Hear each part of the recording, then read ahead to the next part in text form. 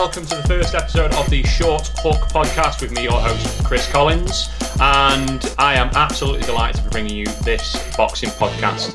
Basically, what we're going to be doing every single time there is a big fight in the world of boxing, me, myself, sometimes maybe a guest if we can manage it, will be coming on, dropping a show in 15 minutes or less, just previewing that big fight. And we start this whole series, this whole podcast, this whole show with an absolute banger this weekend between Derek Chisora and Joseph Parker. They were supposed to fight before. Parker got taken out of the fight with a spider bite, and that's why I don't live in his part of the world, in Australia and New Zealand. But he got bitten by a spider. He felt sort of unwell and got taken out of the fight. So it was supposed to happen before. It didn't. It's about to happen now. We are less than 24 hours, or just over 24 hours rather, away from seeing the fight. So let's get into it. Let's see what both fighters are going to bring to the table and preview what's going to happen, basically. So look at both men and their records, Chisora and Parker. Obviously, Chisora slightly more experienced than his counterpart, slightly older at 37 years old. 32-10 with 23 knockouts. Parker 28-2, 21 KOs. Chisora, the fear for me with Chisora is at 37 years old, this is his last chance saloon. He has to get a result here against Joseph Parker. Otherwise, I don't really know where else there is to go. And the fear with Chisora is he is a very, very good heavyweight boxer. He's always fought to a high level. But when he gets to the upper echelon guys, it kind of falls through and it doesn't work out for him. Losing to Vitaly Klitschko, lost to Tyson Fury twice, lost to Dillian Whyte twice. Usyk recently by unanimous decision in a fight that he did look good in, to be fair to him. Just got pegged back in points in the end. Very durable. Has only ever been knocked out badly once by Dillian Whyte in a fight that, again, he was very much in. David Haye knocked him out a fair few years ago. But this is what I mean. The upper echelon guys, as soon as he gets to that higher level, where he's either fighting for a world title, which he has done once, or he's getting up towards that fight before he fights for a world title, he seems to fall short. And you can't really say that about Parker. The guy is obviously a former heavyweight champion. Wins over some great names, Takam Ruiz Jr. by majority decision, Hughie Fury, another close fight by majority decision. Those two sort of, it's a coin toss whether you thought Parker won those fights or not. But I thought personally he did enough in both fights to get it done. Junior Farr, most recently, where he picked up the WBO Oriental title. His only losses are to Anthony Joshua, which, no shame in that, and to Dillian Whyte by unanimous decision. Again, no shame in that. Dillian Whyte is an elite fighter. Anthony Joshua, the one where he lost his WBO title. The interesting thing about this fight is the fact that both men have kind of switched up a little bit with camp. So now, after being in Las Vegas for a little bit, he's sort of switched over to Morecambe now. Joseph Parker, he's training with Andy Lee. Andy Lee, who a lot of you may know, has been very, very close to Tyson Fury, someone who has been the, let's call him the kryptonite of Derek Chisora before. So that's an interesting change. I think that's a very positive change for Joseph Parker. And when he lost the two fights against Anthony Joshua and Dillian Whyte, I think the big complaint from me and a lot of other people was that he wasn't aggressive enough. He didn't do enough. I don't know whether that was because he shit a brick and the occasion got to him, or, whether Anthony Joshua and Dillian Whyte really are that good. I think it's a combination of both. They're big fights, big pressure on them. And ever since those two fights have happened, he has started to look a little bit like his former self at the start of his career when he was, picking up win after win by knockout, basically. And he looks like he's got a point to prove in fights now. But he's going to have to change things up a bit slightly with Chisora. Chisora now training with Buddy McGirt.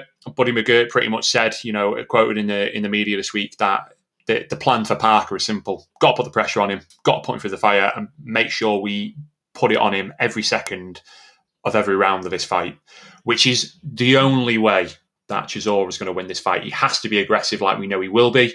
He has to come out, he has to take charge, and he has to build up that unassailable lead on points. There's only two ways the fight's going to go for me. I don't think you're going to see Parker knock out Chisora. I don't think that's going to happen. I think the likelihood is that Parker wins on points. I think that's what most people are expecting. It's certainly what the bookies are expecting because they've put him as an odds-on favourite. or you're going to see Chisora pick up a knockout. Chisora's not going to win this fight on points. You know, we've seen it time and time again over Chisora's career. When he comes up against the elite guys like we were just talking about a minute ago, he tends to get, paid back on points even after he picks up a lead. I can see it going a similar way to the Usyk fight, this, where Chisora looks good. It's a commendable performance. He puts his heart and his soul into it, but he just ultimately comes up short against, Joseph Parker, who is he's a tremendous boxer, great pedigree, and he's very, very, very good if you give him space and you let him just go through the motions, stick on the outside of a jab, and just play his game from a distance. That's where Parker's is at his best. It might not be the flashiest thing in the world to watch. It might not be the most entertaining thing in the world to watch. But for every fight of his career, apart from 2 fights, it's worked. And I think that's what you're going to see Parker do. And with Andy Lee in his corner, I think they're just going to come out of a game plan, a really solid game plan, disciplined, stand on the outside, do not get into those crazy brawls with Chisora, don't get stuck on the inside with him where he's going to try and bully you and use his size, even though Chisora is actually smaller in height, which is crazy to say that he's a bigger fighter, but Chisora is, he's a tank of a man. Don't get caught on the inside, where Chisora likes to, he performs at his best, basically, where he's in the heat of the moment, everything's just a bit brawly, a bit gnarly, a bit nasty, a bit dirty. That's where Chisora would win this fight. And Joseph Parker's far too good, far too disciplined to not get drawn into that. So to get to the end of my waffling, if I'm predicting this fight, if I'm previewing this fight, I pretty much see it going the way that everyone else sees it going. I think Chisora builds up a bit of a lead, and about midway round 4, I'll say, Parker starts to find his groove, starts to establish a jab and distance, stays on the outside, picks him apart for the rest of the fight. You might see him wobble Chisora. You might even see him wobble him a couple of times, but I don't think he's going to get him out of there. I think he'll win a unanimous decision. Can't see it being any other way than that. Chisora, does he have the ability to shock us all? Of course he does. He's got bombs in either hand, but I think Parker has more than enough about him to avoid getting dragged into that slugfest and win this fight points, basically, by unanimous decision. Either way, I think it's a cracking card, this. We'll have a look at some of the fights that are on this weekend apart from that. Obviously, in the same card, you've got Katie Taylor fighting Natasha Jones for all of them, and I mean all of the marbles. Katie Taylor, what can you say about her that's not already been said? She is phenomenal. She is a phenomenal, phenomenal boxer. And Natasha Jones has got it all to do tomorrow night. This is a rematch, obviously, of their bout from the Olympics many, many moons ago when Taylor picked up gold. It's going to be an absolute classic. Dimitri Bivol and Craig Richards for the WBA light heavyweight titles. That's going to be a great fight. Chris Eubank Jr. makes his return. He's been out for a hot minute. He's picked up a new training camp and new surroundings. I believe he's been working with some very famous, very talented former boxers. Don't know if Roy Jones Jr.